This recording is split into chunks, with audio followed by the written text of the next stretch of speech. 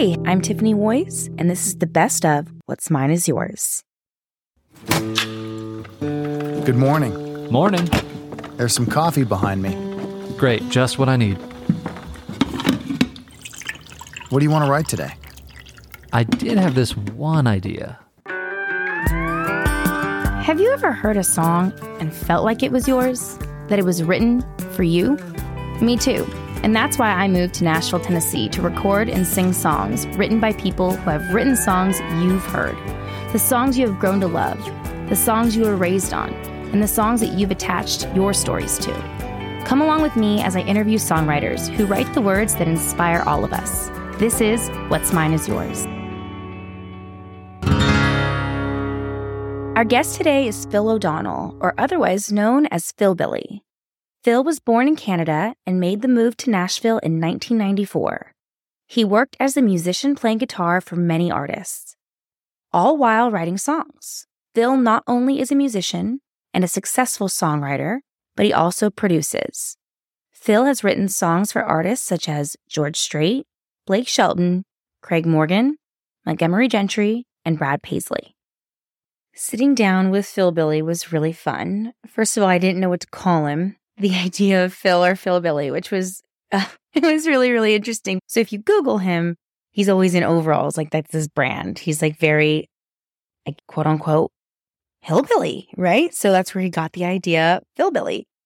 And he showed up not in overalls, and I told him that I was very bummed. But I loved sitting down with Phil because he was a very classic, straightforward view, traditional view of country music. But seeing this man who comes from working blue-collar jobs, very like what you hear in classic country music, right? He was in construction and did all of that while writing music, which I found really interesting because you hear a lot of people who come to town and they try to just go all in on the music thing. And he said, no, I had other jobs until the idea of just songwriting and producing and being a musician.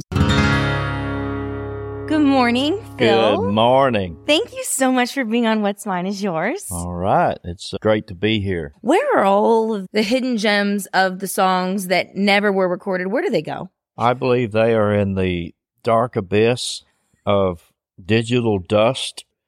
As a guy that's the last few years write 140 to 160, there's 130 of them a year that are just, and there's some of them need to be, I call them cat litter box songs. Mm-hmm. They need to be covered up and never dug out. Sure. But some of them have potential little things in them.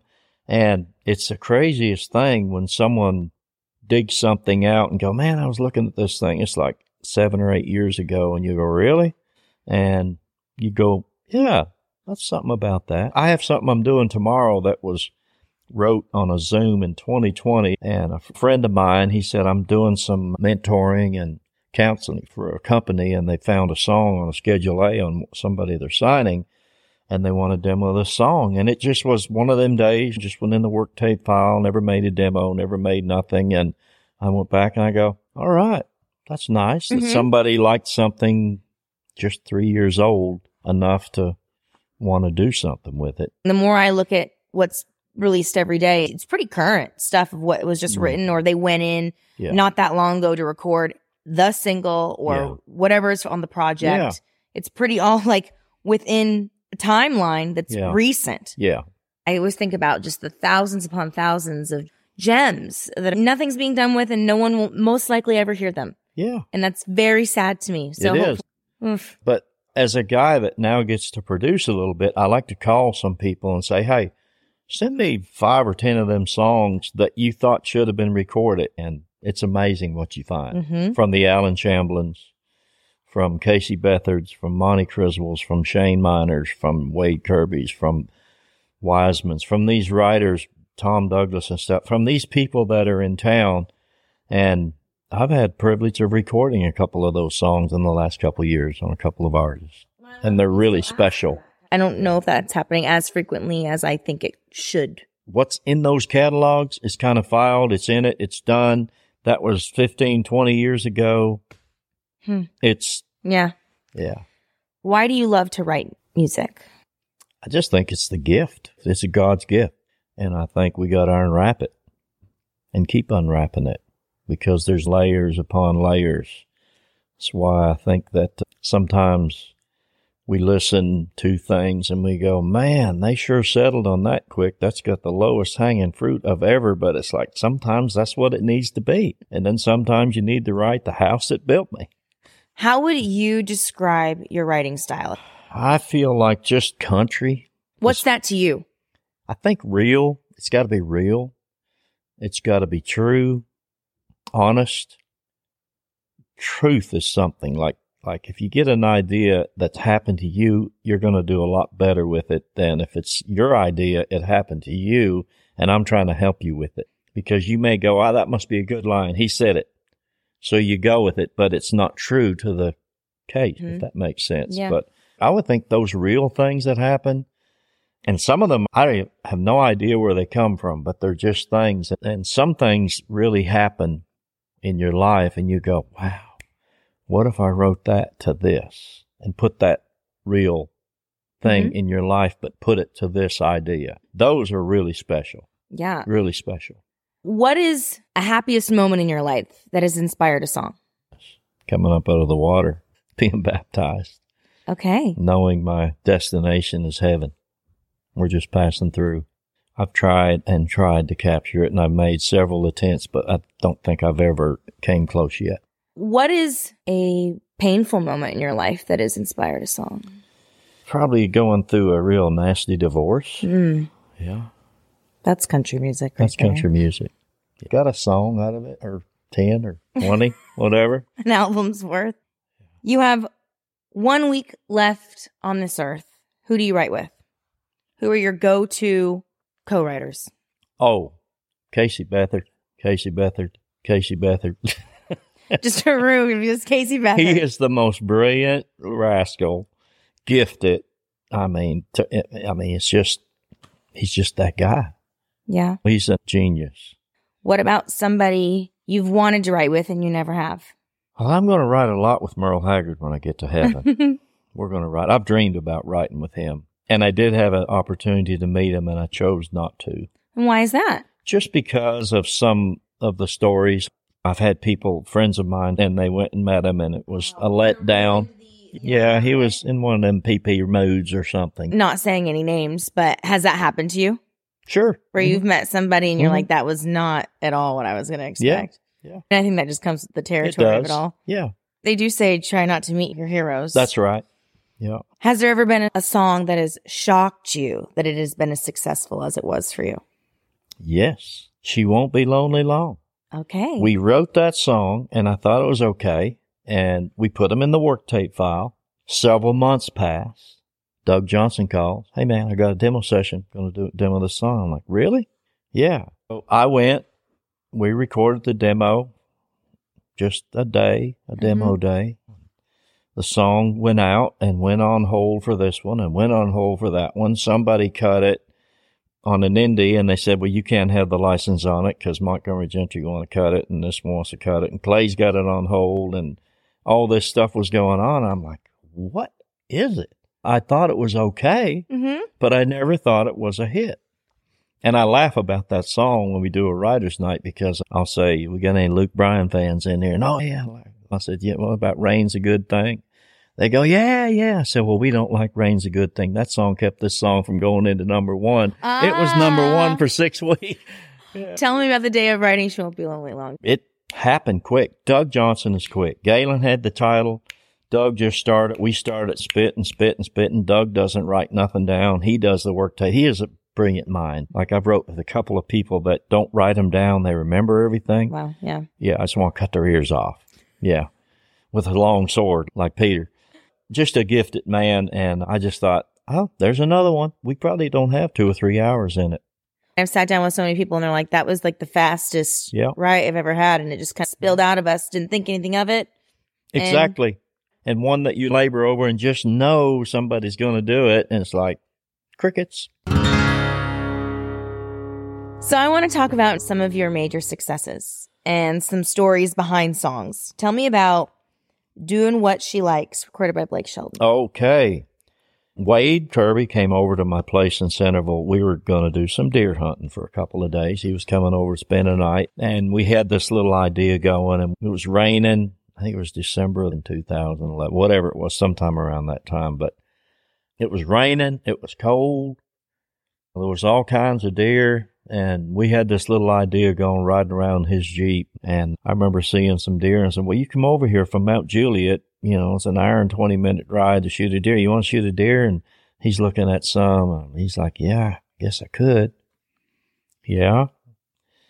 Well, but then one of us probably have to get out of the Jeep. I'm like, well, yeah, it's pretty warm in this Jeep, isn't it? And yeah, it's pretty nice. I don't feel like getting out. He said, well, I really don't feel like getting out in the wet and all. So we opted to finish that song and not make a mess, you know, or have a mess to clean up that day.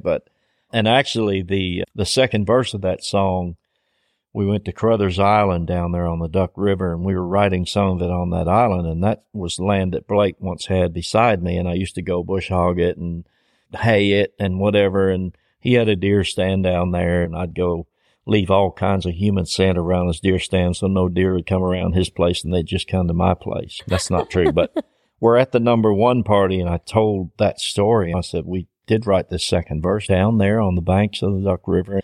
And I said, right there where I used to cut your hay. And he looked at me and said, did I ever pay you? I said, finally, on this song. So what was it like for that going number one? That was just a big old blessing is what that was. Mm-hmm. You know, just kind of came at a low time in life, and it was awesome. Yeah, it was good. That's landing the helicopter on a 4-leaf clover, doing something like that, where it's a two-way right, just a random pitch, and made it. Yeah. Yeah. I mean, I imagine like getting a call like Blake Shelton's going to record this song. I mean, well, funnier than that, we got an email to hold the song. And then I had a session player friend call, hey, we just cut the you know what out of your song on Blake. I'm like, awesome. Fast forward a week later, we get an email back from Scott saying, hey, sorry, Blake passed on the song. That's on a Friday. So I have the worst weekend of my life that Saturday and Sunday. And on that Monday, I said, well, this is eating my lunch. I hit Scott a text, and I said, hey, if you get a second, give me a call. Boom, he calls. What's up? I said, I'm confused. I said, I got a text from a session player saying y'all cut this song. And then Friday we get an email saying that Blake passed on it. Sorry. And I told him the title, and Scott says, no, dude, yeah, we cut that song. He likes that song. We're going to sing that song. So I had like 3 days where miscommunication. The bottom fell out. He said, I was just deleting emails and passing on songs, and I guess I went too far. That's what Scott said. Oh, wow. Yeah. So that's funny. What song have you written that's been recorded that you would say changed your life? They've all been a part. Every single one becomes a part of it. It's not like one cut the tree down. They're just all like an axe. They're just all hacking at it. They're all part of our story. Would you say you have a favorite or that you're most proud of? I think it's still in the can, be honest with you. As songwriters, I think we have our favorite, what we think is some of our best body of work is still to be discovered. I love that. I think that says a lot about you in general. I mean, you keep saying there's more to come. That's really inspirational, I think, to anybody who'd be listening to this. Sure. Knowing that there's a lot of people who think they maybe have reached a peak or whatever the case is, and for you to say it's still ahead of you. And I think that's great. I feel like there's things in my eyes as a overthinker, analyst, let's see what's under that layer and get to that layer and what's under this layer and get to that. I feel like there's a handful that are better than any of the hits I wrote, if that makes sense. Well, speaking of another hit, Give It All We Got Tonight, George Strait. Tell me about that. Tim James and we went in to write with Mark Bright, and Mark had a guitar lift. He kept that, and he kept doing it and kept doing it. And I'm not a big guy to sit in a room when a guy's doing a track. I'll hit the space bar and make it quiet real quick. And I'm very quick to tell young writers, put your guitar down. We got the melody. Quit noodle on that. You're nervous. Put it down. We're okay. Let's start digging for some lyric. Okay. I'm all about that. And I think I said something really rude. Like, if you don't put that guitar down, I'm going to break it over your head. Because he just kept on doing that. So we were trying to write things on that. And then my dad had a fiddle tune that he played that went dun, dun, dun, dun, dun, dun, dun. So I took a piece of that for the verse. We used Mark's melody for the chorus, and we just randomly had no title. We were trying to write something for Scotty because Mark was doing his record, McCreary. And he said, man, he needs something sexy and whatever. So we just started writing, and we wrote on it. And I think we canceled what we had the next day to try to write on it again. Mm-hmm. And we were in Starstruck in Reba's building over there. And I remember we had a lot of it, and we never had nothing at the end of the chorus. And I had to run to the restroom like I always do because I'm old. But I said, I got to go to the restroom. So I got up, and they were playing a noodle, and they were, hammering on things. And I don't know, maybe give it all we got tonight. And I walked out. And I come back, and they had that set in the hook and sang it. And they said, oh, that's it. And I'm like, man, that's lame. That's just weak. And they're like, man, trust it, man, trust it. I said, I don't like that. I don't like this. I don't like that. And I ended up, I think, playing it for a publisher, and they're like, man, just do one of your home guitar vocal demos, things on that. So I did a banjo and a guitar and a bass, and we made a loop and put 16 tracks of backgrounds on it. And it come out as some boy band, pop band kind of. Again, it was one of them songs that I thought was like my Spanish, mm-hmm. in that, and absolutely no at all. Nothing towards, but I love, these are some of the best friends in the world, but I can't speak it. Mm. All right. But anyway, did all the stuff on this demo, and someone played it for an A&R person, and Scotty passed on it, and it went on hold for a boy band or something. And then they heard, man, I think this melody, George Strait may like this. Get to take this off of it and take that off it. So we took this off it and that off it.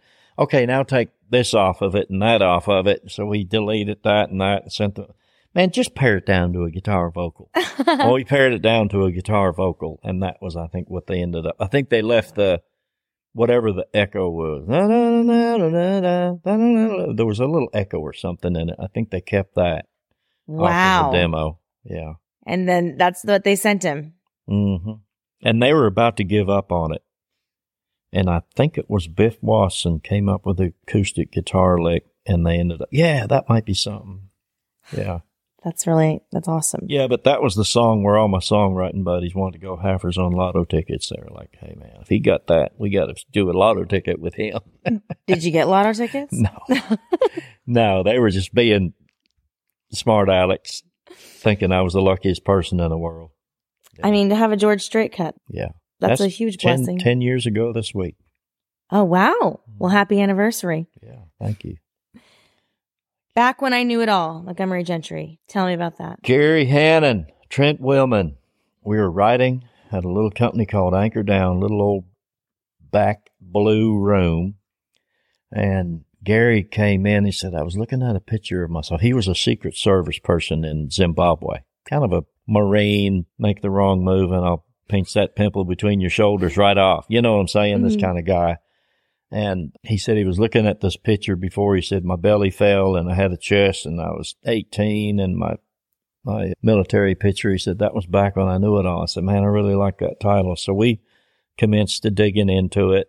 And Trent at that time had his record deal and stayed with us one day and worked. And I think Gary and I got together again a couple times, and we got together. It was one of them 4 or 5 dayers to get that, everything together. So we took just part of all of our life. And I remember I didn't have a step side that wouldn't jump a ditch, but it was the 1973 Oldsmobile. And one night going around a turn, and the road was a little slippery, and I hit the gas and had 4 people in it. And I remember looking out my window, seeing a cow, thinking this can't be really good. But anyway, we were at the other side of the ditch, but we just took pieces of each other's life. Tuffy's is a real place. I've been getting diesel fuel at Tuffy's out in Centerville, and I see people coming out of there with 12-pack of Old Milwaukee, and they look like they just middle school. But again, as you get older, people who are of age still look very young to you, but these look like, kids. Yeah. When we got done, he took our work tape or guitar vocal or something I did, and he was meeting Eddie Montgomery that night I think they were just having Kool-Aid. I'm sure it was just Kool-Aid, that they were having a sip of Kool-Aid over ice, and he played that for Eddie, and Eddie loved it and said, now don't you give this song to Kenny Chesney, and he held it and he held true. They cut it. Wow. Went all the way through. Wow. What do you think makes a good country song? I say it's the Dolly Parton format. There's 3 or 4 different kinds of songs. I think there's songs that make you smile, songs that make you laugh, songs that make you clap your hands, songs that make you tap your foot, kick you in the ass and send you down the road and drive 15 miles an hour over the speed limit. And if you can do any one of those, you wrote a hit. Okay. Does that make sense? It does make sense. Yeah. You said whiskey as something that is a theme that needs to be kind of left right now a little bit. But what are some other things that we need to stop hearing in country music today? Maybe not theme wise, but is there an instrument? Is there less track? 1, 5, 6, 4. 1, 5, 6, 4. Ah, my goodness, 65 to 80% of the songs are.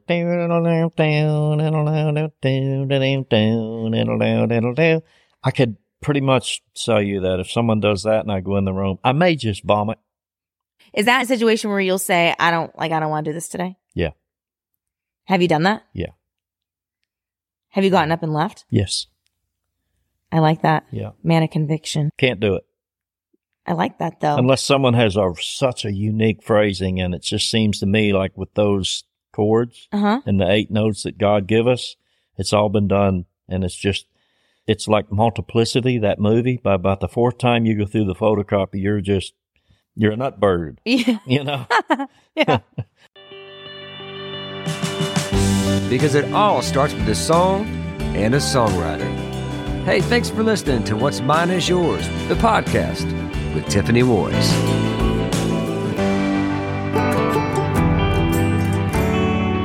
If you enjoyed this podcast, you can stay updated with all things What's Mine Is Yours by visiting WMIYpodcast.com or following me on socials at Tiffany Woys and the podcast at WMIY Podcast. Please rate, review, and subscribe to the podcast. We really appreciate it. Recorded in Nashville, Tennessee. Produced in Los Angeles, California. Presented by Tiffany Woys in conjunction with Roundhouse Entertainment. Executive producers Tiffany Woys and The Ed Hill. Original music from Robert Shavers and Kiefer Thompson. Recorded and engineered by Robert Shavers.